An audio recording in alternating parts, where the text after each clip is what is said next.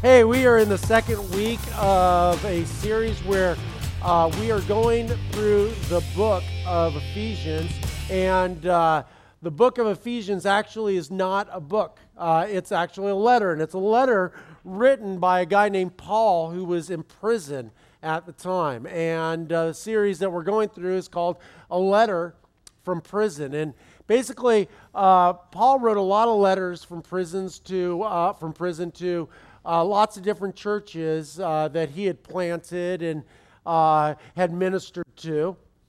And many times in these letters, he would be writing because there was an issue. There was a doctrinal problem or a theological problem. There was some false teaching going on. There was some bickering happening, things like that. But in his letter to Ephesus, the church in Ephesus, he's actually writing a letter of encouragement, and it was a church that he had planted and had helped grow, and he was just reaching out and connecting with them. Now, in Scripture, it's very important to try to understand the context in which the writer is coming from. The Word of God is inspired, but it's inspired through people, through their lens, through their experiences and their culture and things like that. So it's very important for us to kind of understand the mindset of Paul when he was writing the letter of Ephesians to the church in Ephesus. And personally, I've never been in prison. So I was trying to, really when I was reading it, I thought, you know what, it would be interesting to get the mindset of someone who has been in prison or is currently in prison. And I started writing letters, and if you remember last week, we had a letter written by a gentleman in prison, which he is going to go through the book of Ephesians with us and kind of give his insight to the book of Ephesians as a current inmate. Now, many of you asked me last week, were really impacted by his letter and asked if you could write him back, and I asked the family, and they said that would be great, and he would really appreciate that. So what we did is, if you'd like to write him, we made postcards over there. We bought postcards, and we put his address on there. So all you got to do is write a letter of encouragement back to him if you would like to. So this week we're going to be in chapter 2, and I received a letter from him, and I wanted to read it to you guys on his take on Ephesians chapter 2. To the members of E3, Ephesians 2 speaks to the heart of an inmate in its opening with precision. It says that we were living in our sins and lawless ways, and in fact, we're dead. We're in some sort of guilt more obvious than in prison. How can an inmate hide from accusation, the accusation of lawlessness? No one here is because of high attendance in Sunday school or because of excessive generosity, simply lawlessness. The chapter goes on to say that we were without hope and without God. Without hope is an understatement. I placed all my hope and trust in the world and was utterly broken when it failed me. When you are sentenced to a considerable amount of years in prison time, the phrase without hope takes on new meaning. It seems as though God has allowed for me to see and feel hopelessness so that I might fully comprehend and appreciate authentic hope. Not the illusion of hope for things and events the world offers, but the real thing. Not a mirage of happiness that tempts us to trust in the world, but an everlasting commitment in the truth. The chapter also tells me that I've been given life and that Christ himself is my peace. Nothing could be more true. I am more alive now, confined and restricted, than I ever was before my incarceration. I have less daily choices to make, obviously, yet I have more power over the church choices that I do make. God has given me life in the most ironic way by taking from me what I considered my life. I was once free in the world, but enslaved by the world. Now I'm confined by the world, yet free of the world. The peace in Him that I have found transcends these circumstances. It is an unusual place to find peace, but it's peace nonetheless. It's the truest form of peace in life that a person can experience. And its authenticity is only verified by the broken promises of the world that surround me in the form of this prison. Let's pray. Dear God, not many of us know what it is like to be in a physical prison behind bars, but we all do know what being imprisoned by sin is. Being imprisoned by things that erode our soul, being imprisoned by things that take from us when originally we thought we were taking from it. The prison of hopelessness, the prison of depression, the prison of addiction. God, I just pray that as we go through this letter that we will truly understand what true hope is, and what we will understand is true peace. And ultimately we will understand true freedom. We love you, Lord. In Jesus' name, amen.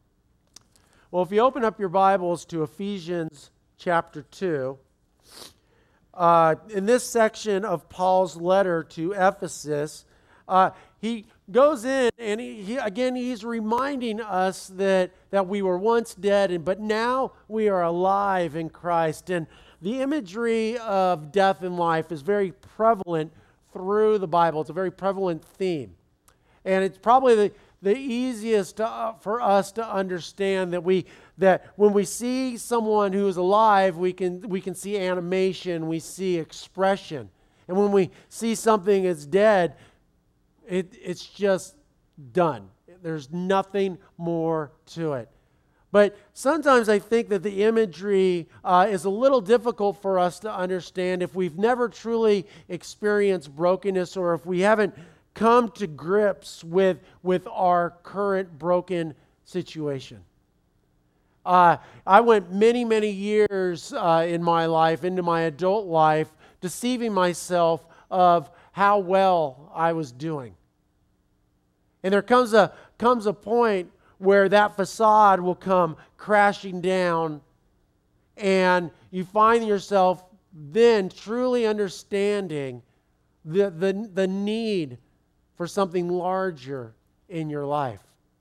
And then you start to understand this whole imagery of what life and death is. And in fact, when you start to realize that you've only ever known death, you've never really tapped in and experienced true life.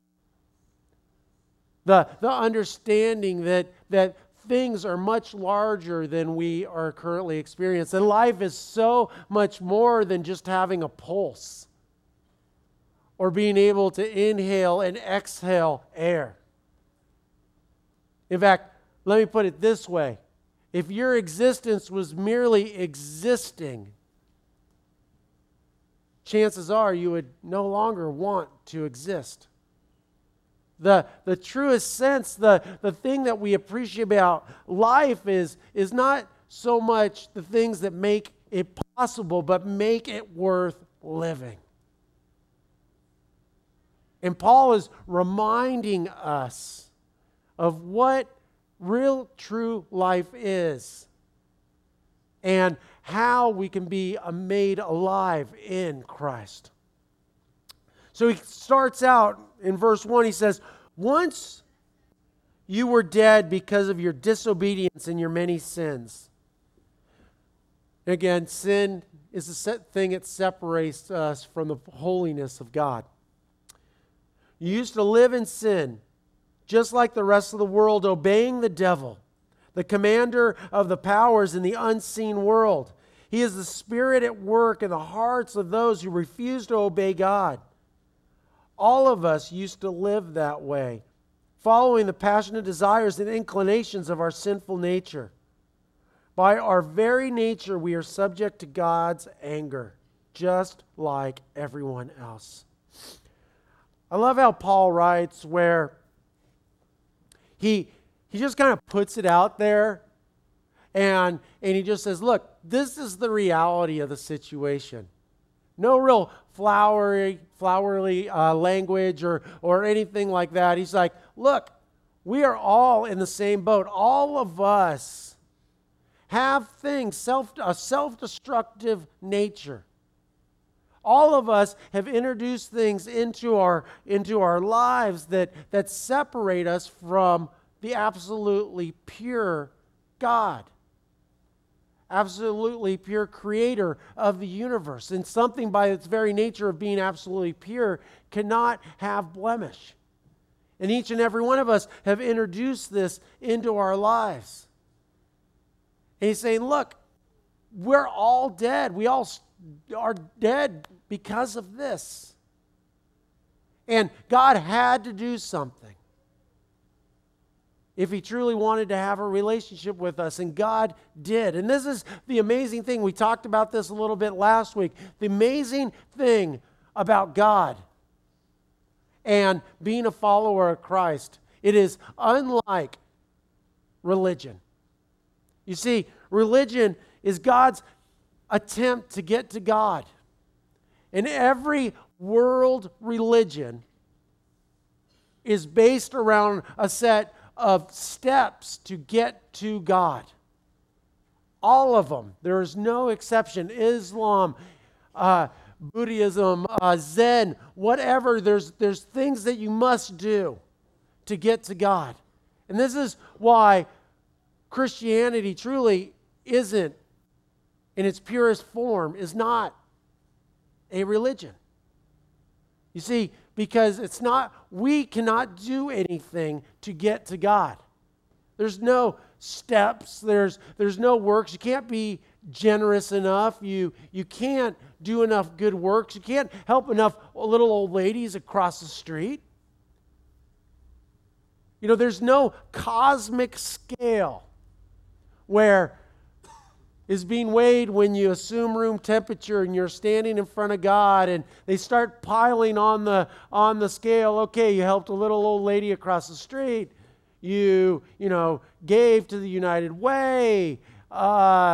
You served in the red eye and stuff like that. But you lied and you cheated and you stole, and you're like, oh boy, I hope it all levels out, or at least, it tips, the scale tips a little bit in my favor so I can get in. That's just not the way it works. I mean, think about that. Think about any relationship that you have. That's not how it works. There's no kind of scale kind of thing. It's either you're in a relationship or you're not. And what Paul is saying here is like, look, there's a totally different system here. That there is no way that you can work yourself into heaven, that it is a gift that God pursues us. That life, true life, flows from God. I mean, think about that and the magnitude of that thought of God, actually, the creator of the universe, seeks us out and desires for us to be in relationship with him. It's an amazing thought. And a lot of times, I think especially those of us who were raised in the church, we have some cloudiness about what God actually did for us. And Paul here tells us what God actually did. In verse 4, he says, look, he loved us. It says in verse 4, but God is so rich in his mercy, and he loved us so much. In John 3:6 says, God loved us so much that he sent his only son to die for us so none of us would have to perish, but all of us can experience eternal life. You see, this idea that God pursues us, that God actually equals love. And love in truest form encapsulates this desire to see somebody raise up and grow and be completely the person that they've been designed to be. He also liberated us in verse 5 that even though we were dead because of our sins, He gave us life when He raised Christ from the dead. And then He says, it is only by God's grace that you have been saved. There again, reiterating the fact that, look, we didn't do it. That each and every one of us, the only reason that we can call God our Father is because He pursued us. That none of us can do works or do enough things. You would think differently how you see some people act. Some people, thinking, oh my gosh, I'm God's gift to God. Right? I'm so holy. God's lucky that I'm one of His kids. I don't know where this mentality comes from because it's definitely not in the Bible. All of us have messed up. All of us are broken and messy if we realize it or not. I even was sitting in a cafe once, and I heard a couple of ladies. I was totally eavesdropping. You do it too, but I was sitting there in the booth, and they're talking, and they're talking about this guy who was not a Christian. And they're like, oh, I wish he'd become a Christian. He would make such a good Christian. Like they started talking about all the good things he does and how he would be a good representation of what a good Christian would be. And I was just sitting there and I was just like, oh, I want to say something so bad. It's like they're recruiting people that fit the mold. That's backwards. I mean, that's like, it's like, all right, look, you've made it. That you can come into our club because you've shown that you're good enough and you're smart enough and gosh darn it, people like you. Quite the opposite is true. Really, we need the people who are dumb and people don't like them and things like that. Why? Because you know what? When God transforms them and they realize maybe they're not dumb after all. Maybe they're actually likable, and you start realizing, you know what? This is God's transforming power in someone's life. That's why we say, look, the only deal about E3 is when you walk through the doors, is that you want to pursue who God is and what He wants for your life. That's it. We're not looking for applicants who fit the mold. I think one of the coolest things about E3 is many times when I look out, it looks like heaven. We see such a variety of different people from all different walks of life. And guess what? That's what heaven is going to look like. So He liberated us. In verse 6, He lifted us. Verse 6, for He raised us from the dead along with Christ and seated us with Him in the heavenly realms because we are united with Christ. And this is a theme that we're going to see throughout Ephesians, is this unity. This unity that transcends all divides. So why did God do it? Paul tells us, he says, so God can point to us in the future ages as examples of the incredible wealth of His grace and kindness toward us, as shown in all He has done for us who are united with Christ Jesus. Basically, what God is saying, here letting us know why he did it. Because he loved us so much, but also to show how great he is. So future generations can say, wow, God is truly great that he reached in and adopted these people into his family. Continues in verse 8, says, God saved you by his grace when you believed. And you can't take credit for this. It's a gift from God. Salvation is not a reward for the good things we have done, so none of us can boast about it. And then the next verse, if you've been around E3 for any length of time, you know that this verse has been quoted again and again and again, and today's no different. For we are God's masterpiece. He has created us anew in Christ Jesus so we can do the good things he planned for us long ago. Now, I gave some additional thought to why I'm so impacted by this scripture. I think it really goes back to when I realized I was spiritually dead. I thought of myself as a piece of garbage, a piece of refuse. I didn't think of myself as a masterpiece. You know, some people may look at someone and say, oh, okay, they got their act together. But if you're truly honest with yourself, you know. I mean, you know your hang-ups, you know your faults, you know the places that you stumble and you're broken.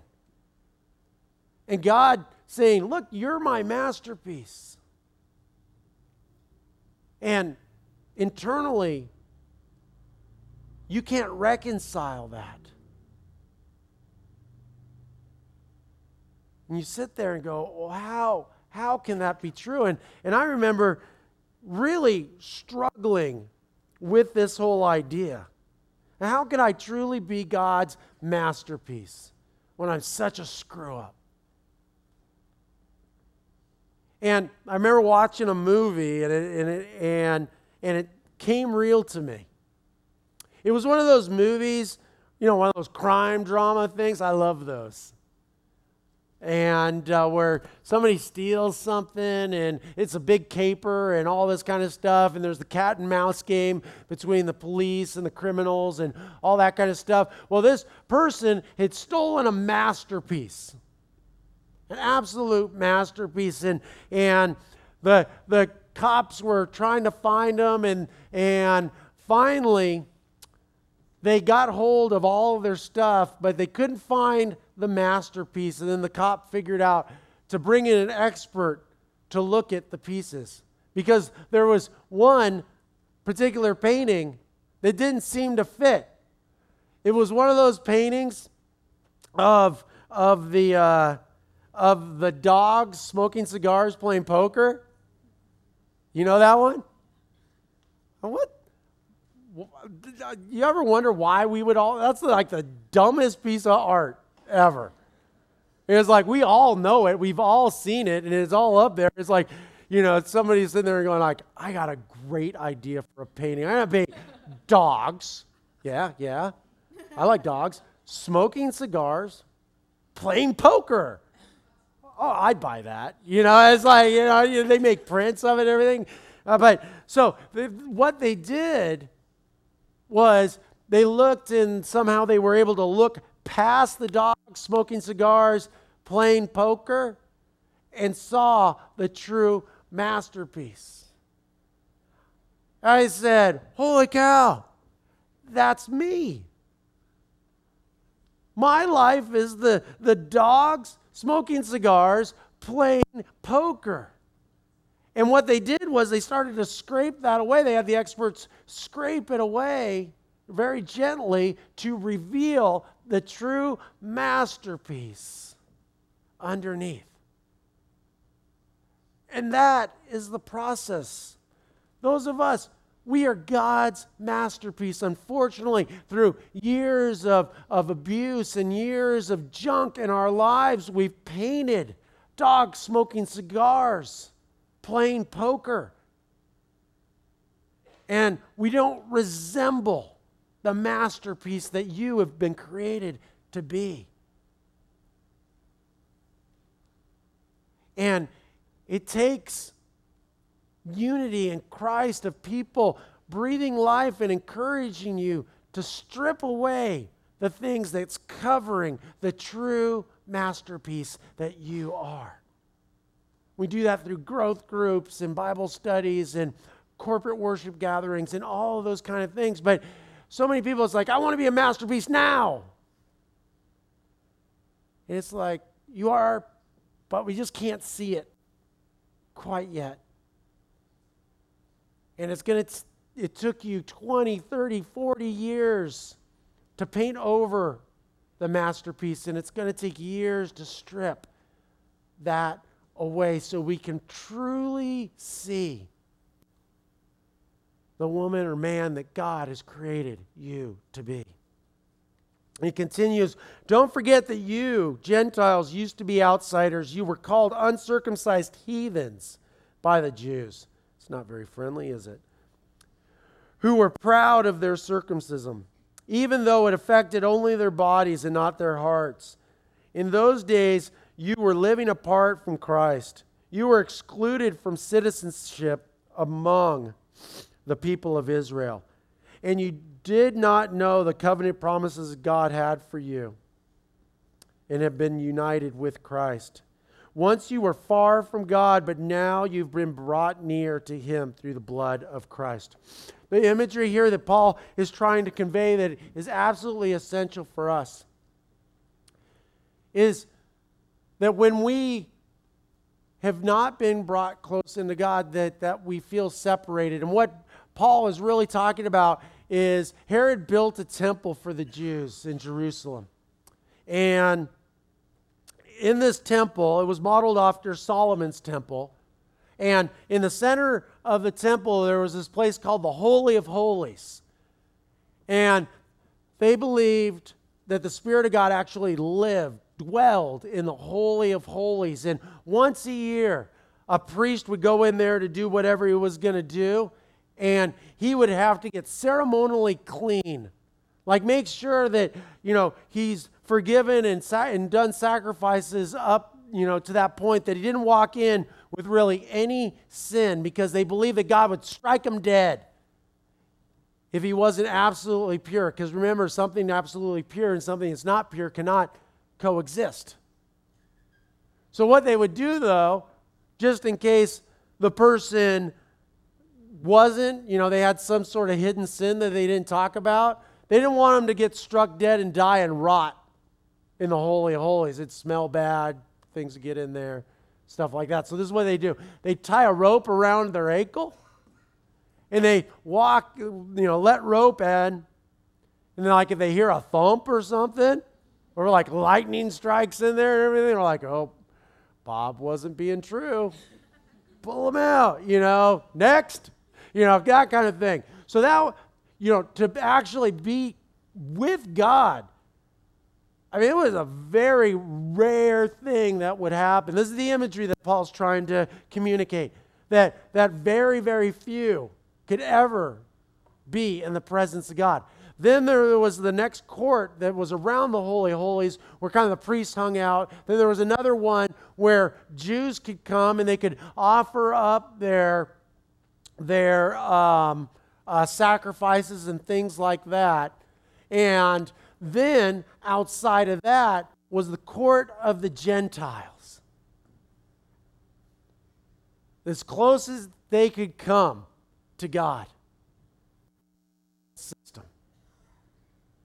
And there he's saying, look, you were once far from God, but now you can go right into the Holy of Holies. That's why the symbolism of when Christ died on the cross, if you remember what happened, in the Holy of Holies, the curtain was ripped in half that separated man from God. And there was an earthquake that broke it open. I mean, just that being kind of cool in itself. But just think about the imagery. What was God saying? Is like, look, what Christ did on the cross, now you have direct access to me. That you do not have to go through an intermediary anymore. And why? What Christ did on the cross, he destroyed all barriers. Or at least he made it possible for all barriers to be destroyed. You see, we as people, we erect all sorts of barriers. We erect socioeconomic barriers. I mean, just think about how our neighborhoods are made. We have Golden Eagle, we have Southwood, we have Killearn Lakes, we have Frenchtown. These are all areas. These are kind of socioeconomic areas that we have erected. But Christ says, no place for that in heaven. No place for that in my kingdom. We have all sorts of racial boundaries, barriers that we have erected. We have black churches, we have white churches, we have Asian churches. We have things, dark things inside us that mistrust people that don't look like us or come from the same background as us. But there's no place for that. There's no place for that in the kingdom of God because Christ died for unity, not division. He says that we are to be all united. You know what? One thing that just blows my mind? House churches in China, communist China, and then the mega churches here in the United States that we openly worship, which what a blessing that is, right? Because there's people in China who are hiding their faith because they'll be killed and persecuted because of it. That, you know what? The kingdom of God knows no nationality. Doesn't that just blow you away that in China, probably right now, there's probably people going through the book of Ephesians, just like we are right now, worshiping the same God, and someday we're going to compare notes with them in eternity. Just think about the magnitude of that. It's absolutely incredible. Because of Christ's death, we are all one body. Verse 14, for Christ himself has brought peace to us. He united Jews and Gentiles into one people when in his own body on the cross, he broke down the walls of hostility that separated us.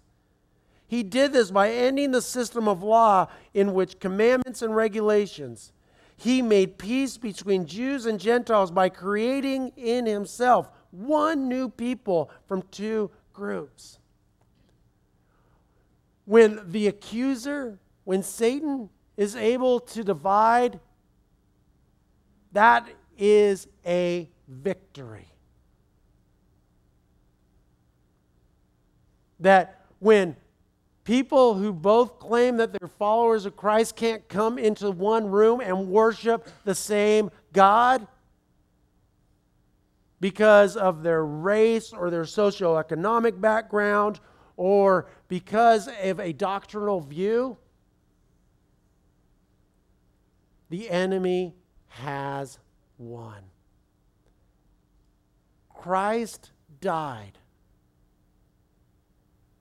so we can all be united in him.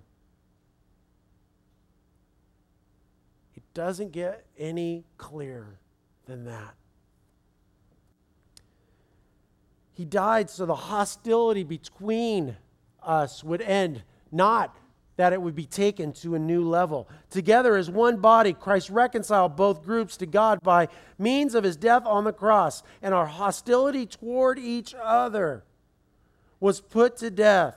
He brought this good news of peace to you, Gentiles, who were far from him, and peace to the Jews who were near. I heard a story about a guy who was walking along, and he saw somebody on a bridge ready to jump off.